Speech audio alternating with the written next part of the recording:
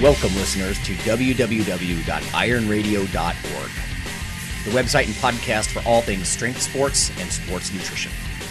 With your hosts, Lonnie Lowery. Remember, Phil is like a gnarled old oak tree held together with scar tissue and bone spurs. Rob Fortney. And I'm telling you, the pain that I would suffer was beyond excruciating. And Phil Stevens. Just do it, Rob. You'll kill all those nerves. Thanks for listening. Welcome, Iron Radio listeners. This is Lonnie Lowery. I'm a sports nutrition researcher. I'm a professor, exercise physiologist, former competitive bodybuilder. And this is Phil Stevens. I'm a coach. I'm a powerlifter, Highland Games athlete. I run Strength Guild and a bunch of other stuff. Yes, this is Dr. Ryan Smith. I'm a chiropractor. I specialize in treating weight training injuries, and I practice in Columbus, Ohio. I'm also an advisor for Elite FDS. All right. Okay, everyone, we're going to start with listener mail, and this one's mostly for Coach Stevens, I think, but certainly Dr. Smith, you're welcome to join in on this one. And then I've got two little news tidbits, and then we're going to get to Ryan's background and story. This first one, an old friend of mine, I'll leave anonymous, he says, I know we haven't spoken for a little bit, but you allowed me to be on the Iron Radio podcast in the past, which I still listen to each week. Keep up the great work. But I wanted to touch base because I didn't see it at the Arnold this year, etc., and I'd like your opinion on this.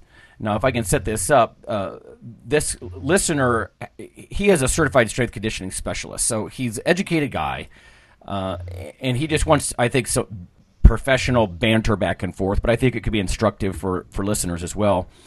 My oldest son, who is 8, made it on a very good travel baseball team this year. The coach is insistent on the players performing all of these band exercises for strengthening, specifically to assist in the arm maintenance and strengthening component. I'm of the opinion that at 8 years old, he's getting enough resistance with his swimming and his travel basketball teams. I think he's on more than one here. More importantly, I'm concerned that this additionally could do some harm. I have not checked the NSCA's website on this yet, but I wanted your thoughts as I was expecting this type of training for when they're a little closer to maybe 13 or 14 years old. Best regards. So, Phil, what do you think about this? Are his athletic endeavors, again, 8 years old, is it enough for him to build sort of that base of coordination, agility, and all that stuff? What do you think about the bands? Would you prefer him doing some resistance work? What, 8 years old? 8. Yeah, what I'm seeing more and more now, and they're having talks here at the university and stuff, and you're finally getting coaches coming in, and you're seeing the baseball coaches are pushing for these kids to start strength training at a younger age because it's leading to less injuries. It's leading to less Tommy John's disease. It's leading to where, Tommy John's doesn't even happen. Again, then now this is very smart progressive strength training, which, yeah, bands might be a stepping stone to get him started on it. It's starting very light and learning correct form and building the tissue and the joint structure to handle the seasons that are going to come ahead. I think the other biggest thing, I'm dealing with at least one kid right now who's probably just going to skip high school and has a chance to go straight to the game, is being a smart parent. And especially if you have a pitcher or something like that, and like watching pitch count and things like that, and not letting coaches. There's a real issue at the little league level and high school level of these coaches wanting to be, I want the best high school pitcher in the world. Well, that's great, but that doesn't lead to college and the majors sometimes when you wear them out before they're 18 years old. So, but yeah, I'm seeing more and more that, strength training aids these kids. It actually leads to less injury on the field and things like that if you do it smart. And it's, when I say smart, like when I have somebody come in, baseball players, things like that, it's making the parents, it's making the coach understand that my job as a strength coach is not to make them a great lifter, it's to make them a better baseball player. It doesn't matter if they can squat 600 pounds if their game on the field doesn't get better, if their injury rate doesn't go down. That is my job. Now, with a lifter, my job is to make them stronger. So yeah, strength is the point with the lifter. Strength is the point. Yeah, strength is not the point in baseball. The point is to make them a better baseball player, make their longevity better, make them their injury risk go down, and things like that. So yeah, I think learning I think learning lifts at a young age is great. And it's just being smart about it and form first. Like with all my kids, we earn our way up from the start. You earn your way to a bar by being able to squat yourself correctly, or yourself holding like a 10-pound plate, things like that. Right. So no, makes sense. My only concern, I guess, with this would be if the coach is adding lots of the band work, it sort of can control the volume. With a bunch of 8-year-olds. You can't be expecting something like massive hypertrophy or something. No. It's to aid the sport, not to harm it. Right. Like when my in-season stuff is totally different than my out-of-season stuff. Oh, with my right. kids and things like that, and I have to control that. Yeah. So. Yeah, because I mean, if he's on multiple sports teams, and again, my only concern would be that if the coach is like, no, 4 times a week you got to hit the resistance bands, and if he's already running his little butt off, you wouldn't want to start driving this kid into way too much volume. He could get himself hurt, or for sure. But I mean, I think it's a good idea to get him started in it. I do too. He's in. Yeah. Right. He's in. Do a little bit. Hell, do some push-ups and sit-ups and things like that. Right. Yeah. Some basic strength. That's really changed. Gosh, back in the day, I can tell you, they really. I mean, old textbooks would even say, "Oh, you're going to destroy the kids at the physio plate, their growth plates, and resistance training is really contraindicated." And I think we're getting a little bit more aggressive, by letting, again, like you said, appropriately letting them practice that, build a little bit of muscular strength, and get used to the lifts in a progressive way. And I don't know. Part of me looks back. The one thing I look at now is our lifestyle now today compared to our lifestyle 50 years ago. 50 years ago, these kids playing baseball would have also been working on their family farm. Today, they do nothing but sit on their butts. Oh, that's a good point. Yeah. No, true, yeah. We need to supplement our lazy daily lives with some kind of activity. Yeah. Even the athletes now, comparatively, for the most part, are not that strong. I was lucky to stay at Windler's house over the Arnold weekend, and he has like a group of 8th graders come in. He's like, none of them can do a push-up. Yeah. None of them. Yep. This is not good. So I mean, we got to get these kids started doing something. And sure, there's outliers, and maybe this kid's an outlier, but it's not going to hurt him to do a little bit of resistance training and learn it properly. Now, the thing is, if he has dreams of going to college, if he has dreams of going to the major leagues, the biggest difference between a high school baseball team and a college baseball team is all of a sudden you have a strength and conditioning coach. And if you can come in there and you know how to do the lifts right, you're steps ahead. Way ahead. Yeah. So, Ryan, what do you just echo a little bit about what you guys were talking about there, and talking about it, basically doing the band resistance kind of stuff like that with an 8-year-old. I mean, I certainly wouldn't have any issue with that, other than sort of what you echoed, of just making sure they're controlling the volume and they're kind of using it in addition to supplement whatever they're doing on field and that kind of thing. So provided that they're not, it depends on the obviously positions and those kind of things that the kids are playing, how much throwing they're doing. I really agree with what Phil was saying about pitch counts and all that kind of stuff in through there. And the bigger issue is, and through there what you're talking about is, like, we're talking about 8-year-old travel baseball. I mean, there's the problem in a nutshell right there. Like, you're 8 years old and you're playing travel baseball and stuff like that. And so just the very nature of that tends to push it more towards the hyper competitive, there's typically more games, or they may be even playing travel on top of what they're already doing in a local league and stuff like that. So a lot of times there's a lot more exposure there. But, provided that the band resistance exercise that they're prescribing for these kids is something that they've, got from a reputable source, and they're not doing things that are going to further develop any sort of muscle imbalance that can just be created by, doing a lot of throwing and that kind of stuff to begin with. It was interesting that you'd mentioned that the father said that the kid does swimming or those kind of things too.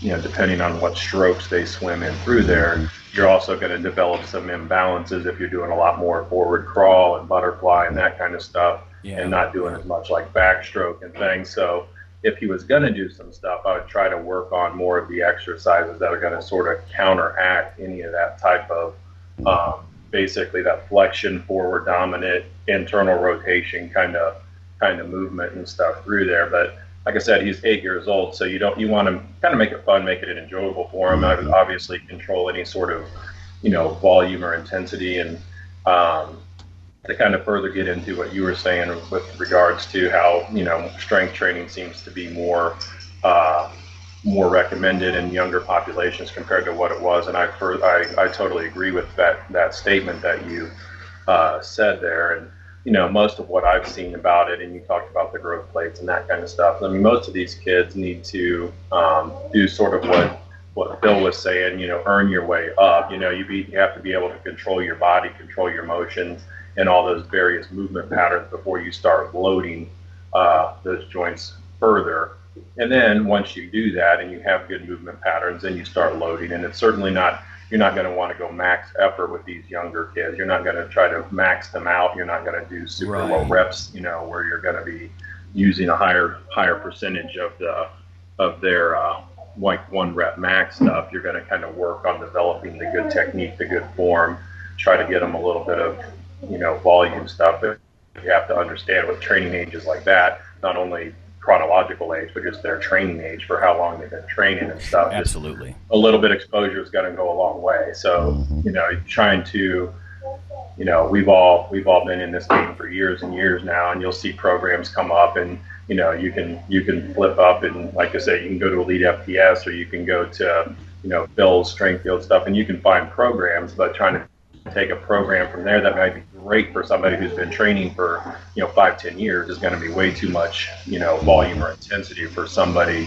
that's relatively new into it. So you just got to kind of be smart with it, but hopefully you would hope that the coaches and stuff that would be working with these kids are going to have a little bit more knowledge about that, other than just the parents that would be pushing it on them and saying, oh, here's a great program that I found online, let's start doing this. Right. And then it's not matched to the person's chronological or training age. Well, let me toss this out, Phil. Now, my bias would be not to spend too much time with the bands and get them actually lifting weight-appropriate free weights. I agree.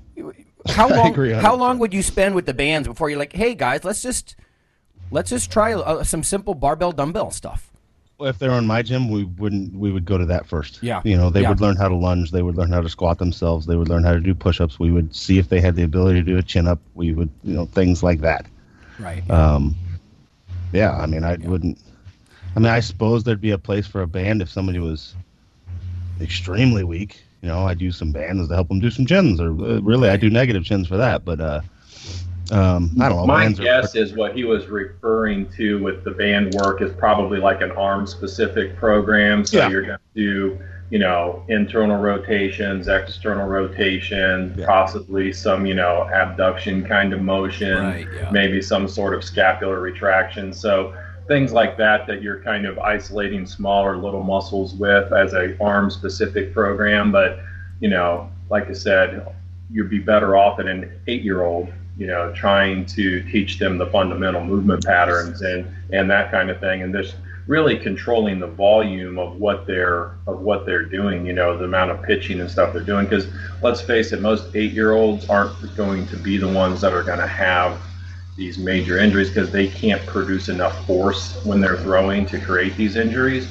But like I said, as they get older, if they've developed bad habits or their training isn't appropriate, and then they can start producing a lot more force, that's when you're going to start overcoming, the mechanical ability of those soft tissues and stuff to be able to handle that. Yeah, my bigger concern, I think, would be the sort of overuse injury type things, like you mentioned with the swimming.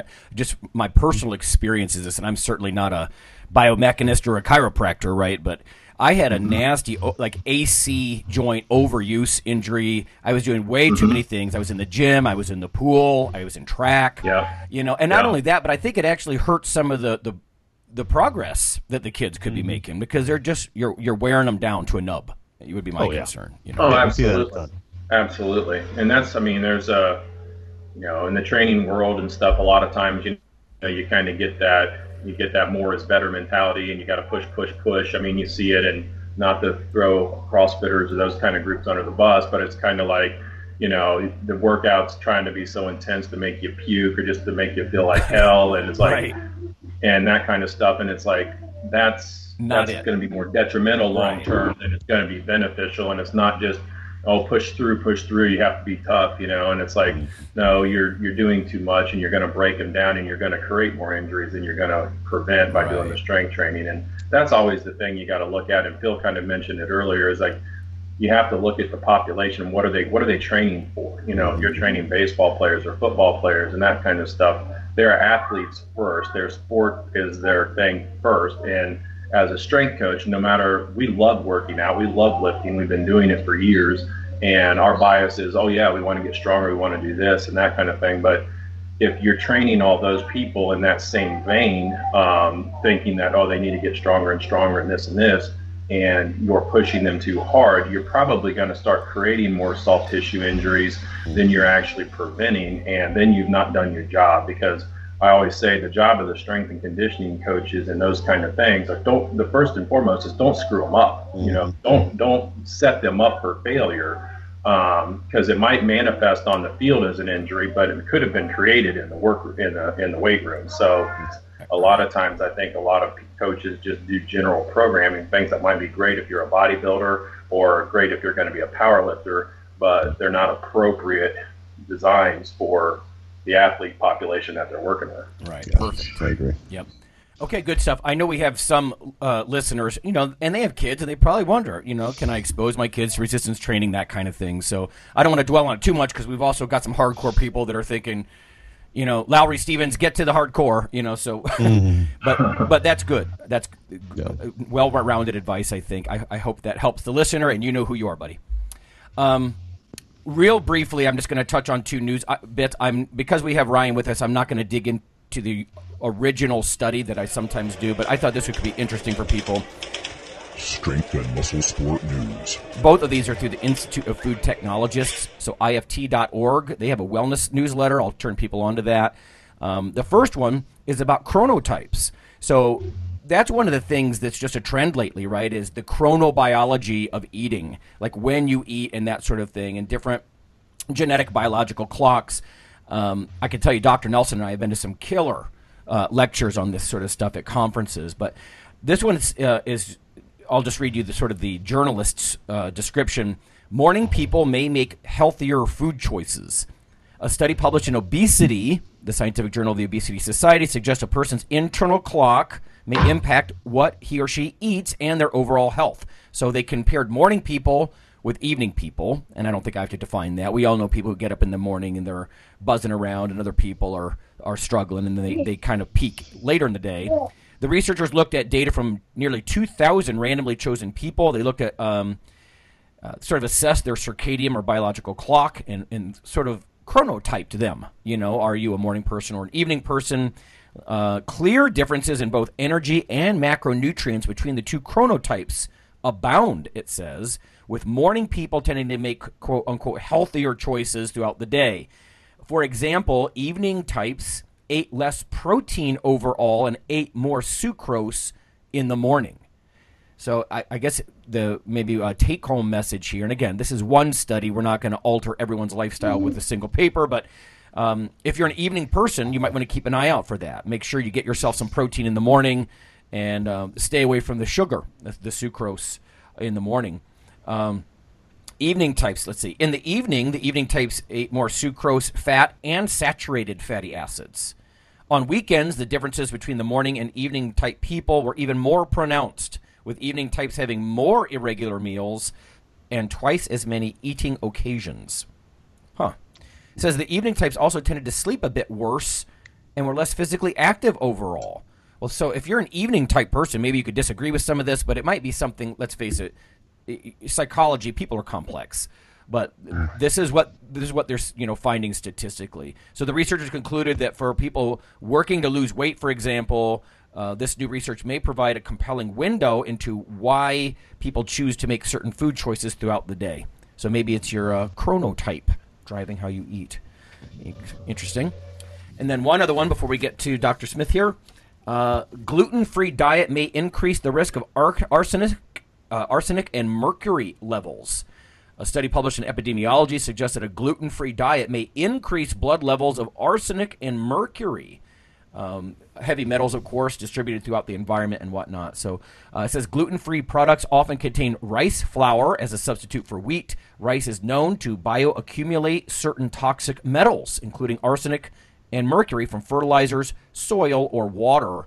But little is known about the health effects of diets high in rice content. So these guys, to kind of get at their conclusions, they used data from the National Health and Nutrition Examination Survey and Hanes, and again looking for these links. I'm always hesitant when a journalist says link, because usually they mean correlation. It's not causal, right? But they did report that people eating gluten-free diets had higher concentrations of arsenic in their urine and mercury in their blood than those who were not on a gluten-free diet.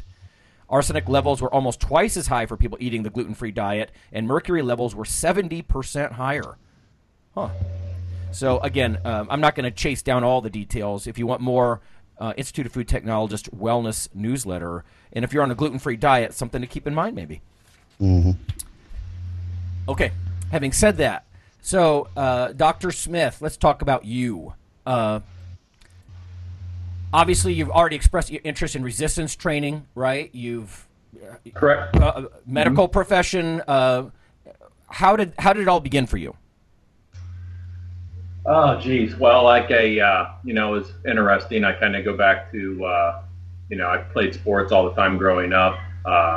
Didn't really do much lifting. My high school and that kind of thing really didn't have much of a weight room, and so really the only people that ever used anything there were the football players. And I think they had like some old ratty bench and maybe one of those old multi-station universal kind of things. So it really wasn't until I got to college that I got into more of the resistance training, just because I had the access to it. At home we had one of those old, which I think everybody had at one point, one of those old Sears plastic and concrete barbells, and the bench somehow disappeared years before, so you could pretty much only do what you could do standing up, and so there were a lot of curls and overhead presses and all those kind of things. So in high school, but like I said, once I got to college, I got more into the resistance training, and from that standpoint, I really enjoyed it, started reading more. I think everybody probably picked up a copy of Muscle and Fitness at some point and started reading through there and learning more about the scientific part of it. I mean, they used to have, now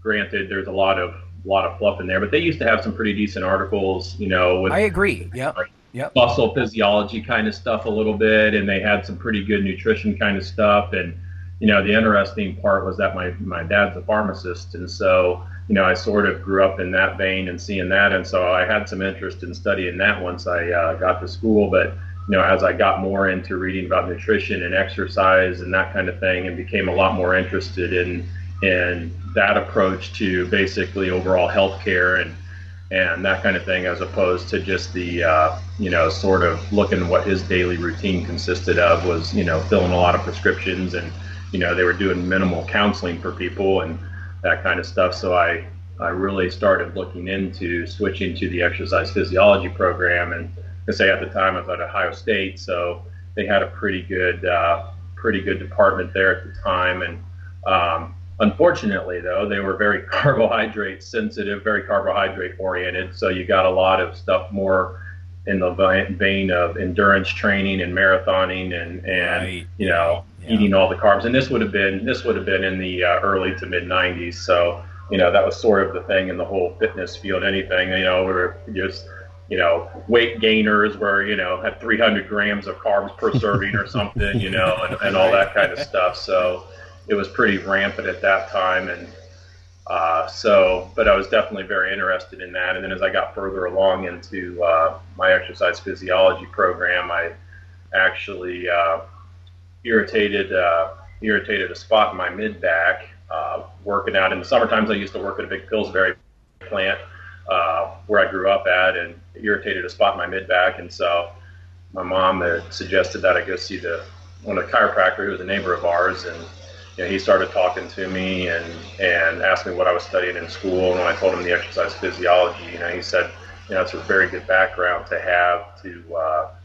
get into chiropractic if you're interested in, sports injuries, rehab, all that kind of stuff. And so I really started considering that. And my last semester at Ohio State, I had to do an internship through the Exercise Phys program, and I got into the program down at NASA in Houston. And while I was down there, I found out about the chiropractic college that they had, so I started looking into that and found that they had a very good program. So I ended up, going to school down there, and that's kind of how I got into the chiropractic end of it. And so it's been really good. And I've always, I think early on there, having somebody who had an exercise phys background as well as in my chiropractic class, there were really only a couple guys that were really into, working out and doing all that and through there. So I certainly wasn't a pioneer or anything like that, but it seemed like there wasn't a lot of mixing of all the strength training with the chiropractic end of it quite as much as what you see nowadays. So I sort of felt like, with that type of a background, it was pretty good to get in through there. And like I said, with my interest in the weight training, and I think we all sort of probably grew up in the time where, like I said, there was Muscle and Fitness, but yet Muscle Media 2000 came out, and they were providing a lot of really good information at the time. And that sort of led into, you guys all know TC. We've all been involved through T-Nation at some point. So got into that, and they were providing a lot of good information back in those days as well. And so we were all kind of involved in doing some stuff and answering questions on the site and doing all that kind of thing. So that's how I sort of got into that. And through that, when I moved back home to Ohio here, I met up with Dave Tate. And so I've been an advisor for Elite for over 10, 12 years now. And I go down on the weekends and train with Dave down at his at the Elite Fitness compound and stuff. So really, it's been a great thing from that, because it's kind of given me a lot more exposure to the the weight training and high end elite lifters and that kind of thing. So you've really gotten to put it all together, So from the chiropractic or injury prevention standpoint to seeing what these guys are doing at the top level and the injuries they've sustained, and but then watching how guys like Dave are able to break down these guys' form and their movement when they're doing these lifts and finding weak points. So it's kind of given me a little bit of a benefit that, so I can kind of take some of that information, utilize it with my patients and all that. So that's sort of a little bit of my background and through there. No, very cool. I'll tell you what, because I'm already thinking of some questions specific to your background. So, but let's I'm going to handle just a few tidbits of Iron Radio news, and we're going to go to break. When we come back, everybody, we're going to talk about weight training and injury and sort of the scope of practice. Right? There's lots of para-health professionals surrounding weight training, and we're going to talk about what each of them does and sort of how they interact and whatnot. But as far as a couple of news tidbits, one, I just want to toss this out. I think I'm remiss in doing this often, except for brief periods when we do funds drives. But if you like Iron Radio, consider becoming a supporting member. It's $4 a month, or you can do a single donation at ironradio.org. We're a public radio style of format. We're listener supported. So if you like this every week, we've been doing this for 9 years. So we want to keep doing that, but we got to keep the lights on. So please consider becoming a supporting member if you can, or one-time donation. We do have some people. In fact, I just noticed Jennifer, you know who you are. A little shout out to you, because she will make small little regular donations, and it helps. It really helps. The other thing is Dr. Nelson and I are going to be in experimental biology in about 4 weeks. And I don't know if anybody is around the Chicago area, but that is a very cool event. Think of like Arnold Classic, but for nerds. Massive expo, 20,000 people. And that sort of stuff. And I usually take a gaggle of students, and Dr. Nelson joins in. And we've actually bumped into people. Last year, somebody heard my voice. I thought it was funny. And I'm like, oh, my God, it's Dr. Lowry. And I didn't expect that, like in a pure nerd event, But it's, I guess I'm just saying, surprisingly, there's quite a few people who are, sort of the meathead / egghead type. You'd be surprised. I want to give an update, too, because I told everybody I would last week. Okay, I did that cut thing for my meet coming up. So I told everybody I'd tell them how it went on the radio show last weekend. So basically last Thursday I weighed in at 239.5 in the morning. That was Thursday morning. Friday morning I made it to 221.5. So what is that? That's 18 pounds. I cut 18 pounds in 24 hours. Oh. Then Saturday morning, 24 hours after that, I weighed 254. Oh my God. So a 33-pound shift in 48 hours. Did you And play went with in the and tested my glycerol? lifts, You did? and, Did you try the glycerol stuff? Yeah, it seemed to work. I mean, it didn't taste bad, so I'll keep it up. Yeah. Yeah, I went in and hit my lifts, and I felt great. So I just worked up to what will be openers for this is my first meet back after hip replacement and hamstring reattachment. So Right. hit a 575 squat, Oh. 335 bench, and a 625 deadlift. So Not bad. like I said, I'll open there and see how it goes. So No, good stuff, man. it was horrible sweating. I was like, oh, this sucks. You know, my exercise science students, I use you sort of as an example. I don't think they've maybe lived long enough, had enough experience to realize the kind of dehydration and hyperhydration that a lot of powerlifters and bodybuilders will do. They're shocked by numbers like you just gave, swings in hydration of more than 5 to 10 pounds, Yeah, I can tell you this. It's a lot worse than it was 15 years ago. Being 40 and doing this, I was like, man, this is stupid. I'm sitting in a car, half naked, sweating. Like, if I die here, somebody's going to find me. I'm going to be a shriveled up raisin. It is It's like, dangerous. it's not exactly safe. Yeah, it's the kind of stuff that I understand. At your level, you could consider that a necessity. It's not the kind of thing you're going to recommend to a lot of young people who aren't at a fairly high level. I could tell you the last time I competed, I was 43, and I dehydrated to the point I was laying there the night before, rapid heart rate. I'm picturing like the viscosity of my blood, like the physiologist in me is making it worse. I'm thinking, oh dear God, and I know why I'm sort of tachycardic like this, and I'm like, oh God, and you're right, and it kind of not hurts, but it's more uncomfortable when you're older. Yeah, and maybe because your tissues are less hydrated. That was it. Just because I was smart enough to think about what's actually going on inside me, I'm like, my resting heart rate is 150. See, this is not good. Plasma volume way down. Yeah, right. So anyway, Anyways, that's what happened. So yeah. Oh, good stuff. Yeah, we'll have to talk more about that next week too. I think I get to gory details. Okay, let's go to break. When we come back, we're gonna have just a big discussion with Dr. Smith about, again, lifting and injuries and all the people who help with that.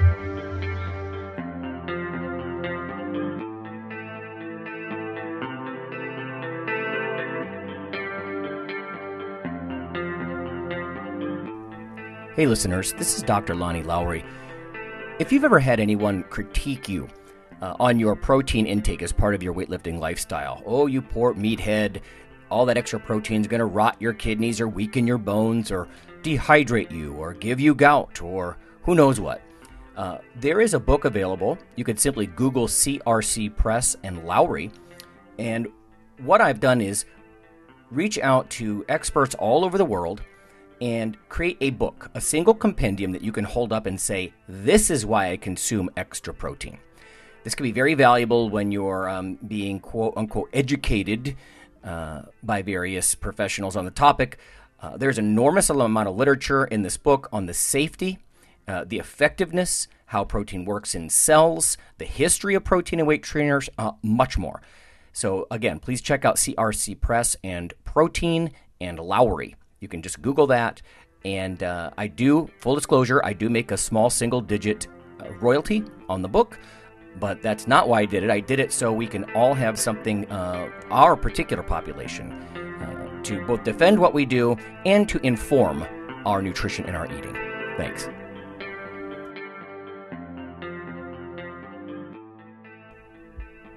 Iron Radio is, of course, primarily a podcast. But over the years, there have been technical glitches calling for backup streaming and listeners who wanted the convenience of other sources of audio content. Toward this end, Iron Radio is now simulcast and backed up on YouTube.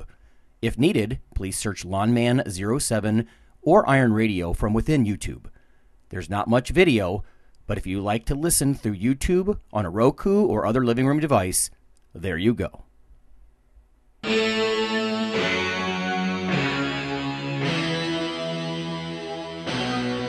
Like your weekly fix of Iron Radio? In addition to being a popular institute on iTunes, we are also on email. Simply go to www.ironradio.org and sign up for the voluntary email. You'll get a once per week email, no more. That's little more than the show notes and a link to the audio. So go for it.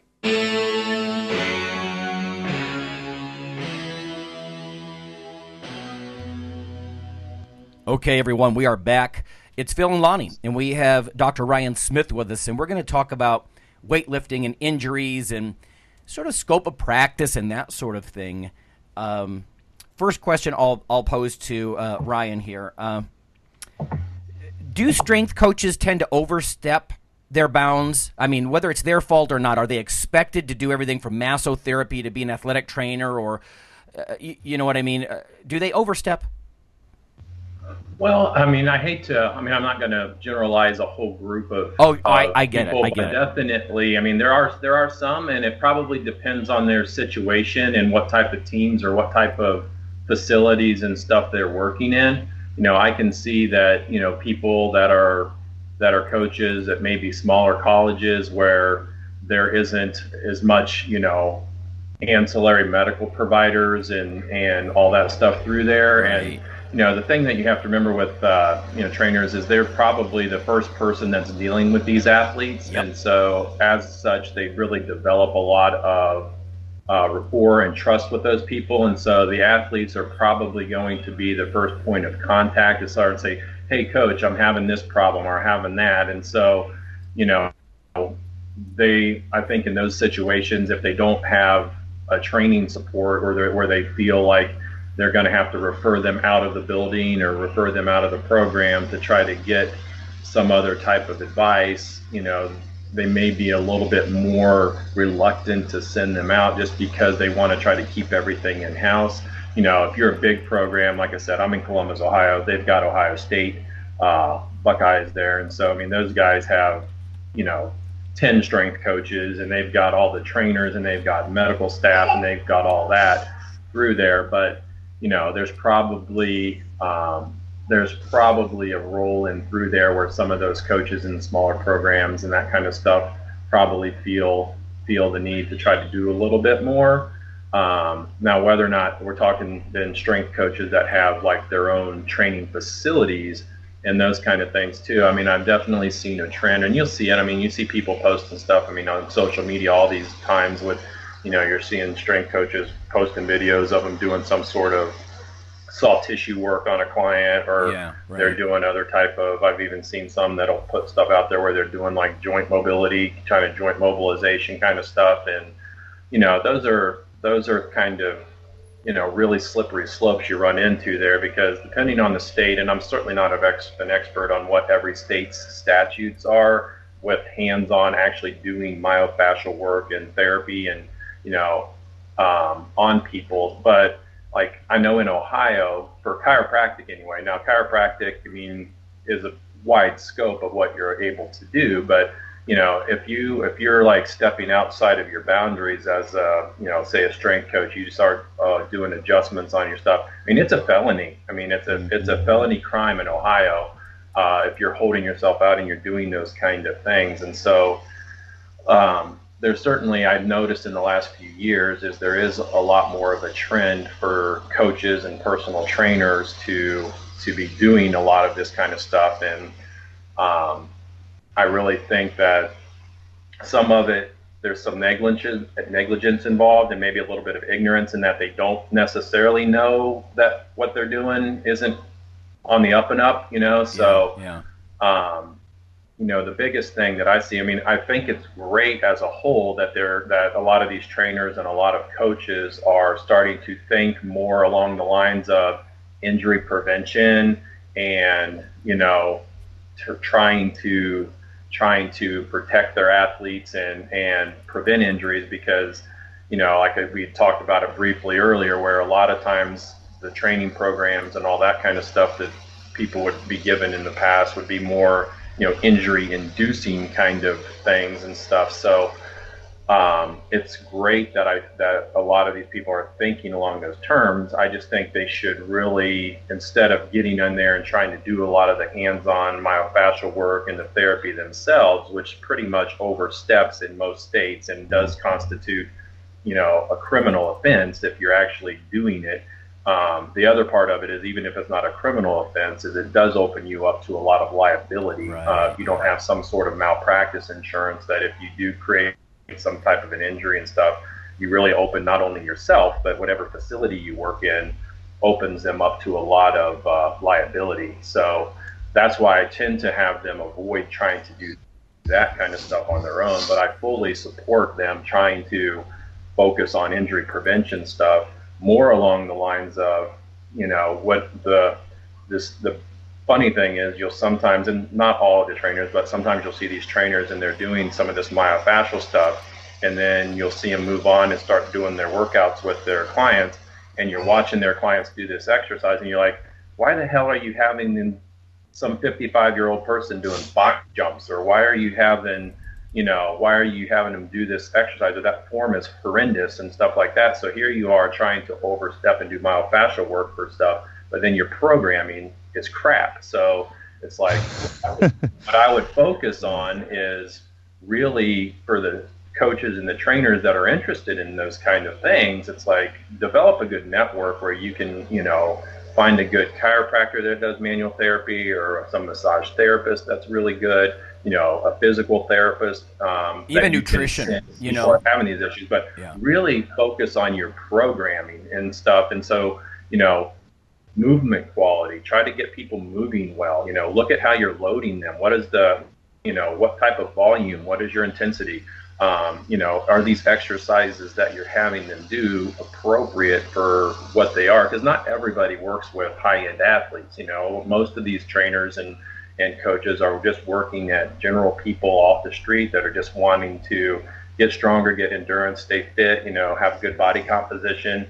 And so it's like, you might think that deadlifting, really heavy is the best thing ever, and that's great, but, I don't have a problem with everybody doing some form of deadlift, but do they have to train it like a power lifter? Or could they maybe do, what is their motion quality? What's their movement? Are they have any issues that maybe they would be better off doing like a trap bar deadlift as opposed to a regular if I straight can, bar? let me ask you then, because this is one of the questions that we're sort of veering toward, which is, you mentioned like myofascial release and some of the other things. And again, I don't want to point a finger just at strength coaches, right? Because this is probably more of a problem with people. There's like 300, 400 different personal training certs out there, and they don't have the network. And I'm very understanding of that. And like I said, nutrition, same thing in the state of Ohio. It's strictly regulated.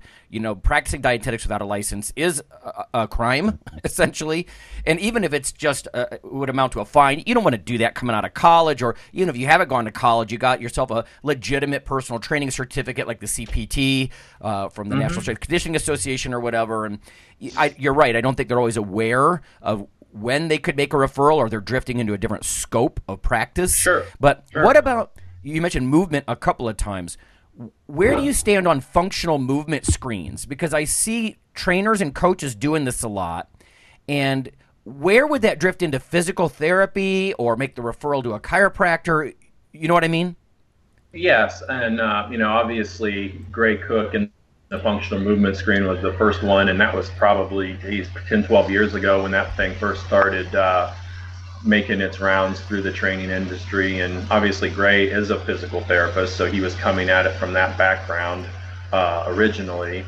And so, those kind of things, if you're evaluating movement quality and you're just looking to see if somebody is appropriate to do a certain exercise or a movement, I think that's well within the scope of what a trainer or a strength coach can do through there. Obviously, if they're doing any, like you start to go through the screen and you're watching them do a squat pattern, or you're watching them do some of these, and they're reporting that, oh man, that really hurts when I do that, that's definitely not something then that you're going to want to say, okay, then why don't you just lay down over here, let me just rub that area a little bit, or let me just start engaging in all these different stretches and things without doing a full orthopedic assessment, neurologic assessment, all those kind of things, taking a full history on it, finding out what other things could be contributing to it. So I think that kind of stuff would go beyond the scope of what most coaches and trainers can do. Now,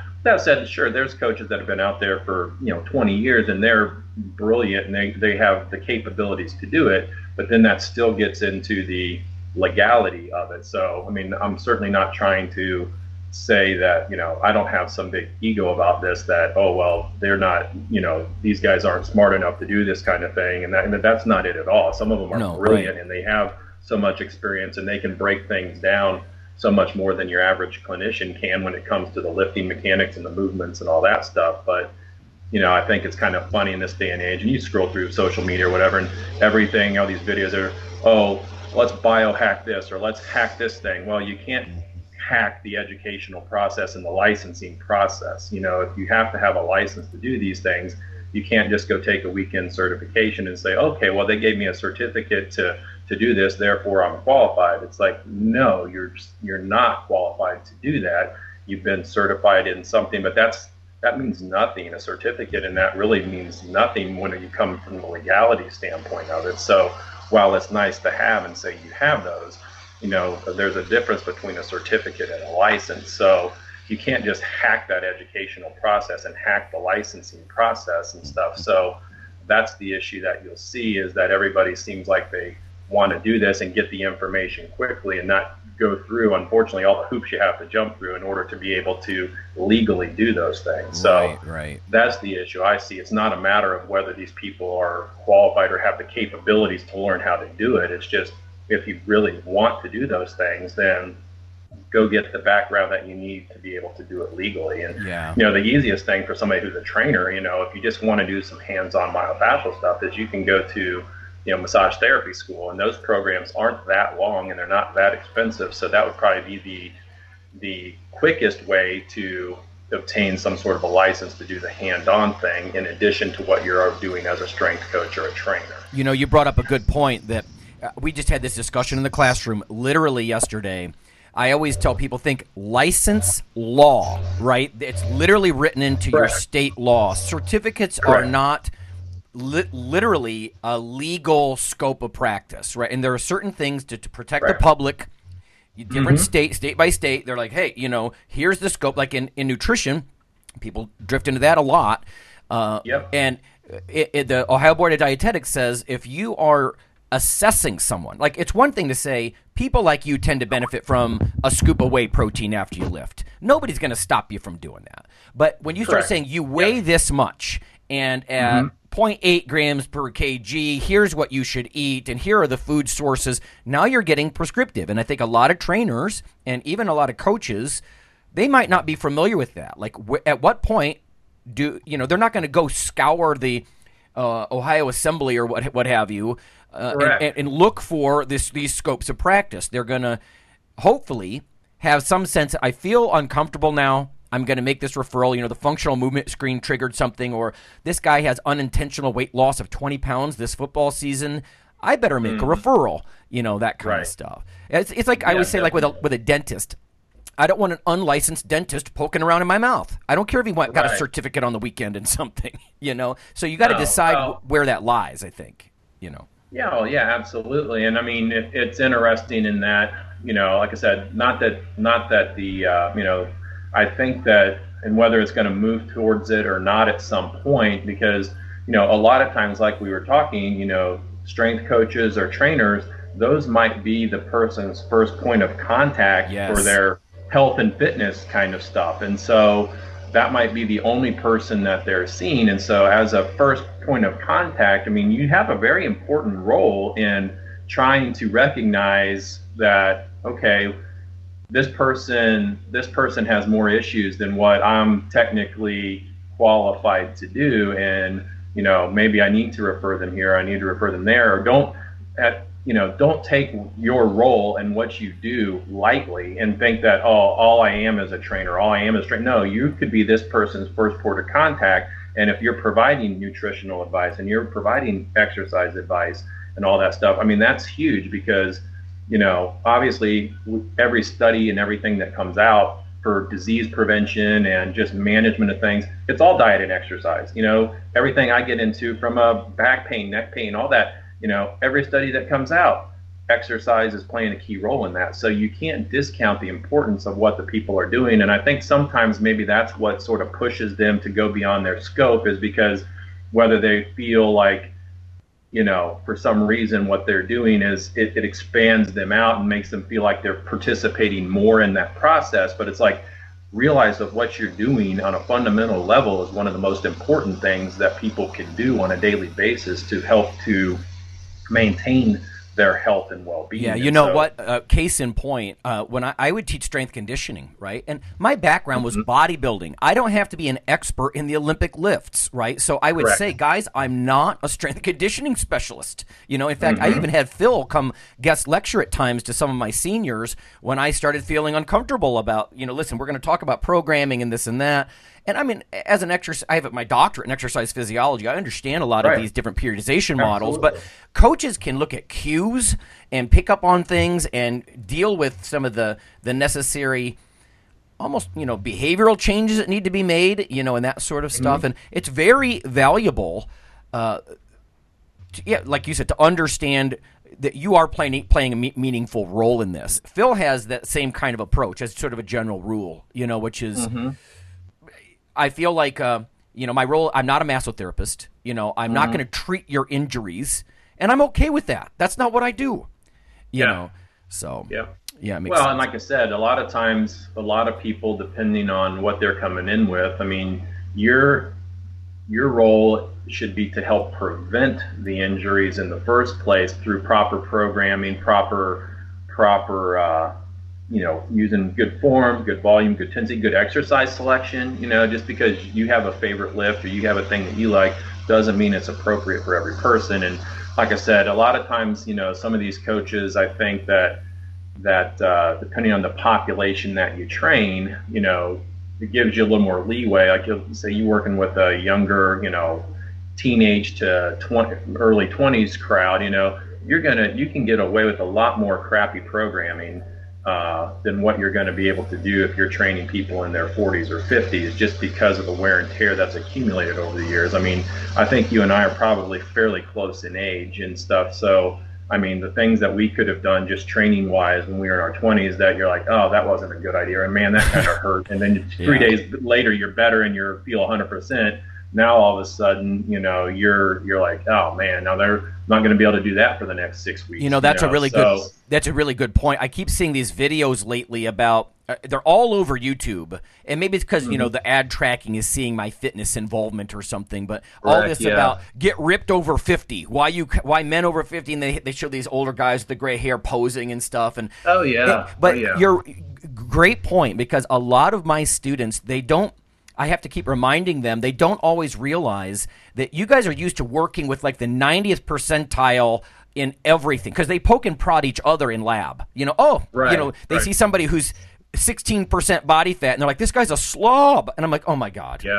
This guy can't even bench, double his body weight. No, he can't. He's 60. Stuff like that. Oh yeah. No, I had a lady that she's in her 60s, and she was working with a trainer in the gym and stuff, and he was having her do heavy deadlifts where she was, she was, and she liked it because it made her feel like she was like King Strong Woman or whatever, but she was going well over 200 pounds with a deadlift. And when I would see her, she has like minimum, like her hips, you take her through the range of motion and stuff. I mean, she's got significant degenerative change in there because her range of motion is horrible and stuff. But she would come in with knee pain or this pain or other stuff, and you're like, well, why do you want to keep doing those deadlifts that way and stuff? Because mechanically your joints won't even get you in a position to allow you to do the lift properly. So it's like,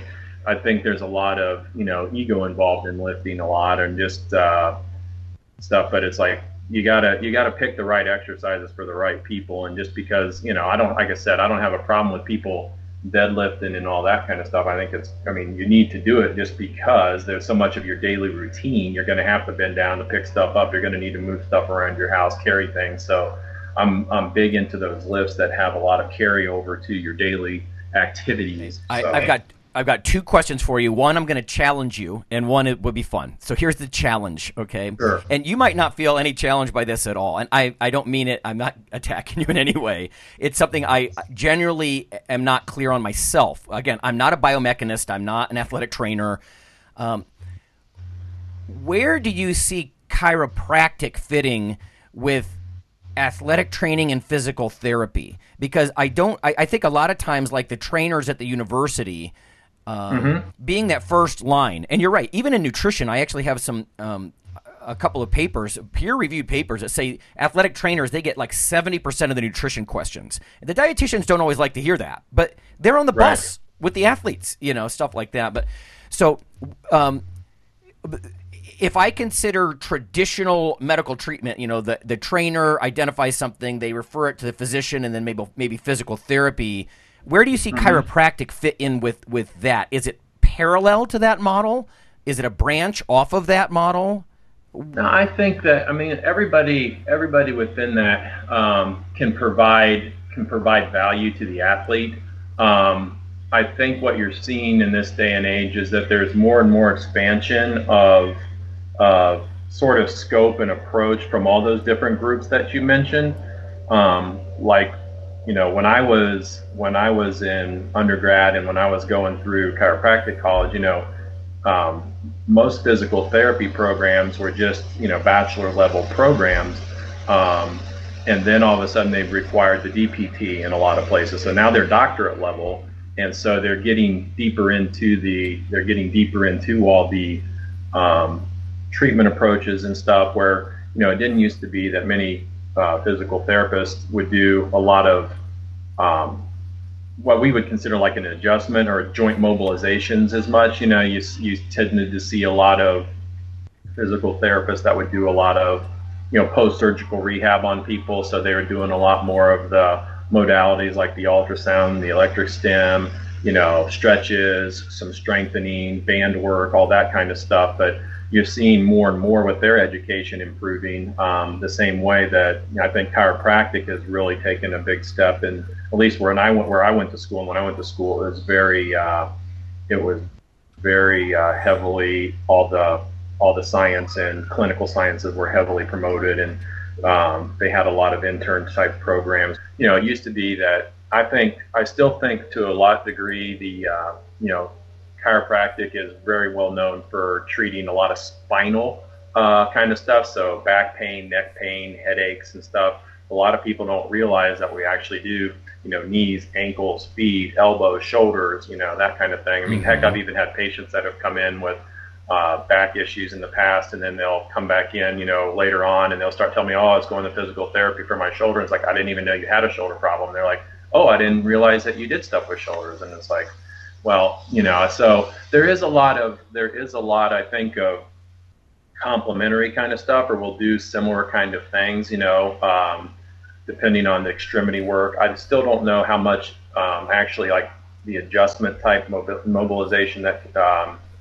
like physical therapy does compared to chiropractic. But, there's just an article that came out this past month, and it was by the American College of Physicians in the I believe it was Annals of Internal Medicine, where they were doing their guidelines for back pain and stuff like that, and their first line recommendation, along with exercise and physical therapy kind of stuff, was spinal manipulation and that kind of stuff, because they're really trying to say that most of the studies on all these medications, and obviously we know that the opioid problem has gotten way out of hand. Yeah, especially big here in Ohio, right? Yeah. Oh my goodness, yeah, it's sad, really. I mean, and I just saw a thing. I mean, obviously the problem with that is the pills lead to heroin, and heroin leads to this heroin laced with fentanyl. And then there was just an article in the Columbus Dispatch about how there's a death every day. Right. Yep. With the stuff with the fentanyl in it and stuff. And so it's just crazy, and it's sad to see, because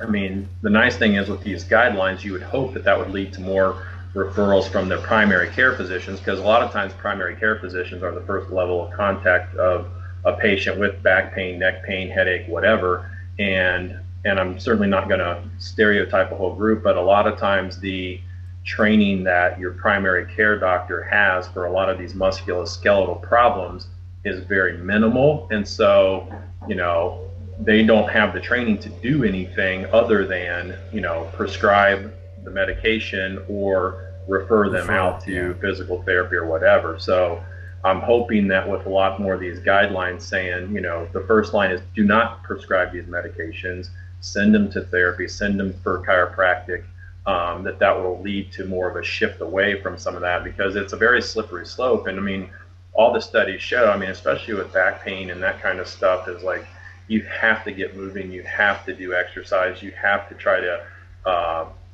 improve that. And just sitting around or taking medications, it's just going to lead to more of a chronic thing. And then, like you said, if you're taking the opioids, eventually that's going to create more problems than it's trying to fix. So, but from an athletic standpoint, really, I think everybody needs to work together and do what they're best at.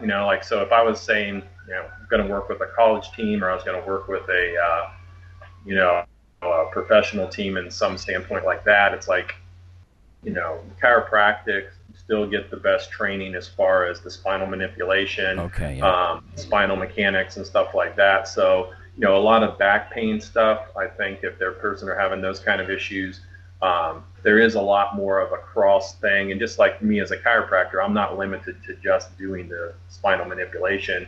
In my office, I have cold laser, I've got stem, I've got ultrasound, I've got a traction table. I do active release kind of stuff. I do rehab exercises with people. Ohio just started to allow us to do the dry needling. Stuff. Mm-hmm.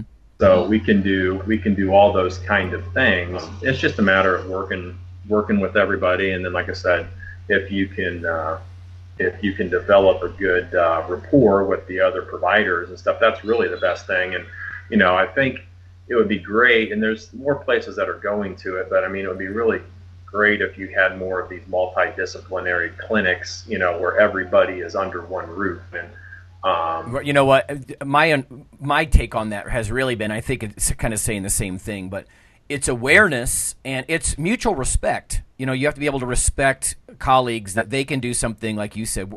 No one person is omnipotent. And so, or omniscient. Yep. So you have the respect to make the referral. It's like, that's not what I'm all about. I didn't specialize in that. But hey, let me ask you one last question, because we're out of time, and I want to. Your own personal lifting, has it informed your practice, and if so, how? Oh yeah, absolutely. And it's like, it's interesting. Because like I said, I just mentioned sort of with chiropractic having such a wide scope and all the different treatments and therapies that we're able to provide. There's a lot of chiropractors that don't have a background like me that, they may just come into the room, assess the person and adjust them and do that spinal manipulation and then, send them out the door.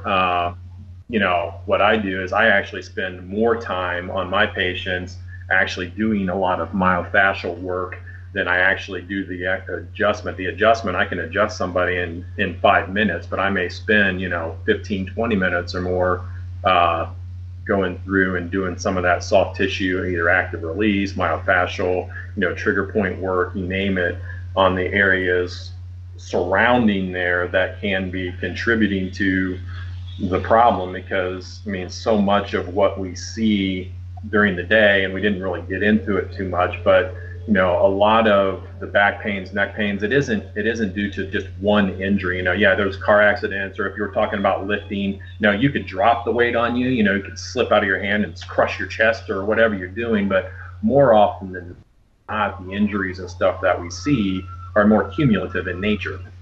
People want to go and just only look at their workouts, like, why is this hurting or what? It's like, well, until we correct some of those problems that you're doing all day long and getting that postural strain off of there, basically what you're doing is you're robbing from your ability to work out or be able to tolerate those loading forces. So if I'm loading those areas up all day sitting, and then I go to the gym and further load it, well, now you've just overcome what your body's able to tolerate, and now you've got an injury.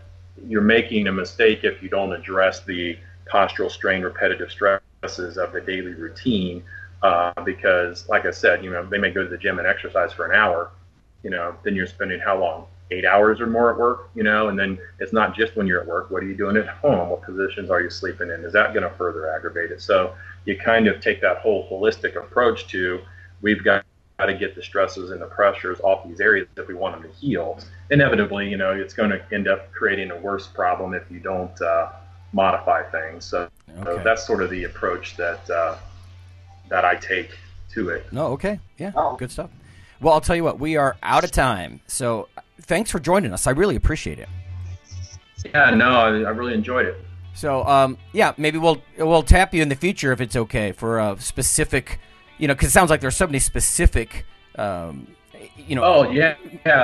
injuries, Yeah.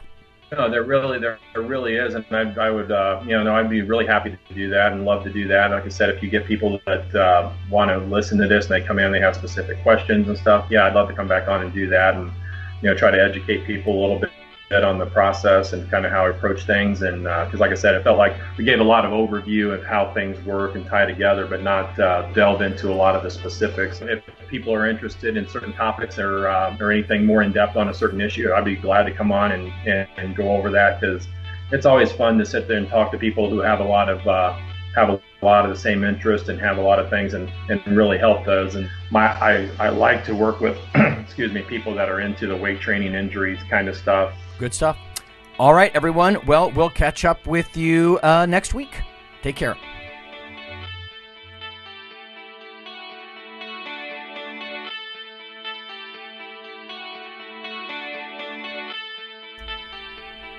Hey, listeners. Have you seen the store at ironradio.org? There are 3 halls in the store. One for Phil, one for Fortress, and one for myself, Dr. Lowry. And they're thematic. So you can go into our Halls of Iron store and choose based on your goal. If you need something to learn or read or something nutritional, you can look in my store, Lonnie's store. If you want something about injury prevention or competition, then take a look at Phil's Hall of Iron. And if you want something about motivation or daily training, Fortress's Hall has what you're looking for. There are some fun, heroic descriptors as you browse through the stores. We try to make it a little more fun than the average boring online store. And whether you're a novice lifter or someone more experienced, you can take heart that you're not wasting your time. The things that we put in each Hall of Iron are actually based on our own recommendations. Protein powders that we know to be good, knee sleeves, wraps of some kind, things that Fortress uses in his own training. The stuff you see, is good. This way you don't waste time. So check out the Iron Radio store at ironradio.org and let us know what you think on the forums. And certainly you can request products and we will screen them before they go in. So thanks for listening.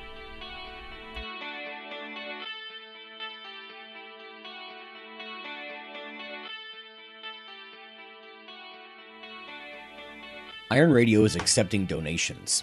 If you like what we do, the professors, the scientists, the bodybuilding show promoters, the athletes themselves in powerlifting and bodybuilding, please consider making a donation or maybe buying something from the ironradio.org store. We also are accepting supporting members. So for $4 a month, which is frankly less than the bank sneaks out of your account in fees, you can step up and support a form of sort of public radio for the bodybuilding and powerlifting and strength community. The Iron Radio podcast and all of the audio on ironradio.org is for informational purposes only. If you're interested in starting a diet or exercise program, it's important to check with your physician. Also seek the help of registered dietitians, athletic trainers, and qualified exercise physiologists in order to make the progress that you need.